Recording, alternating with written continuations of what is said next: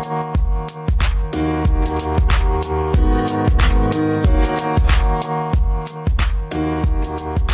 everybody, this is Georg. Today we have the 31st of July.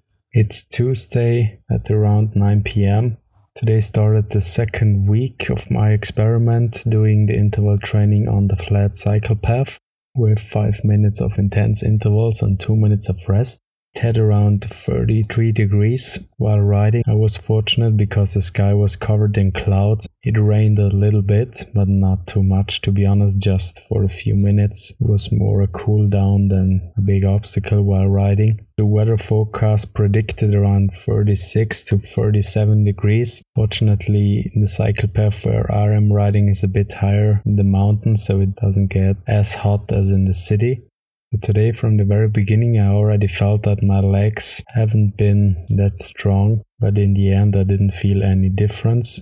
So the first intense interval was fairly easy, as usual, as my stamina wasn't used up, because I did 15 minutes of warm-up, which isn't that hard for me anymore, or it never was. So from the last time I have seen that those 15 minutes actually take me at the end to part of the cycle path where a lot of crossroads are, so I decided to turn around a few minutes before the first intense interval would start. So I would actually finish before those crossroads and it would be more consistent of an intense interval, so I wouldn't have to stop and check if a car or somebody is crossing the road.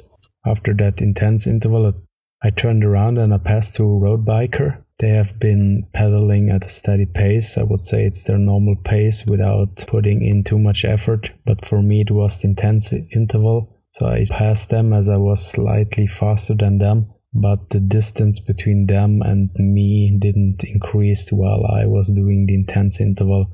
So I was leading for those 5 minutes. Then the bell rang. And I obviously had to do 2 minutes of resting where they passed me again. Then after 2 minutes, always going in the same direction, I did the last set of 5 minutes of the intense interval.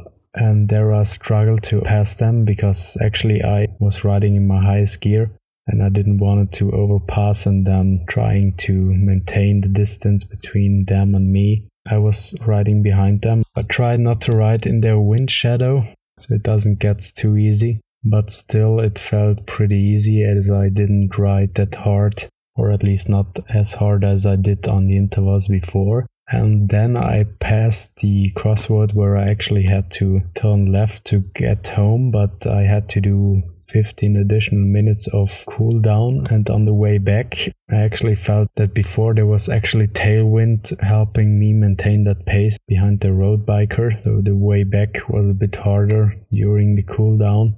Another thing that I forgot to mention on the last episode was that on the ride on Saturday, so on the downhill section, I had to do one steep climb where I had to put in maximum effort in order not to walk up the hill but ride it up instead. And I noticed that maximum output of power, I haven't improved that with the interval training, as the intense part is still not as hard as my maximum output is. I'm looking forward to the third experiment I'm doing, where I'm doing 20 seconds of really intense parts, and I don't know how long the pause was, I have to check that. So I will do there 20 seconds of all I got, the maximum output on a steep climb, and I guess that will improve my performance, especially on this trail where I have to climb this short section about 30 meters or so. Until now, doing the intense interval on the cycle path has improved the steeper climbs, but not those climbs where I go to my maximum. And I'm also really curious how big of an improvement I did until Sunday, where I actually will ride the section from my home to the Ötzi Flow Trail start, which is my reference distance, where we'll see how far or how close I got to the e-bike time I rode at the beginning of the year. As usual, if you have any questions, feel free to reach out or call in with the Anchor app or on Instagram. My Instagram handle can be found in the episode description or in the description of my podcast. Thank you very much, and until the next time.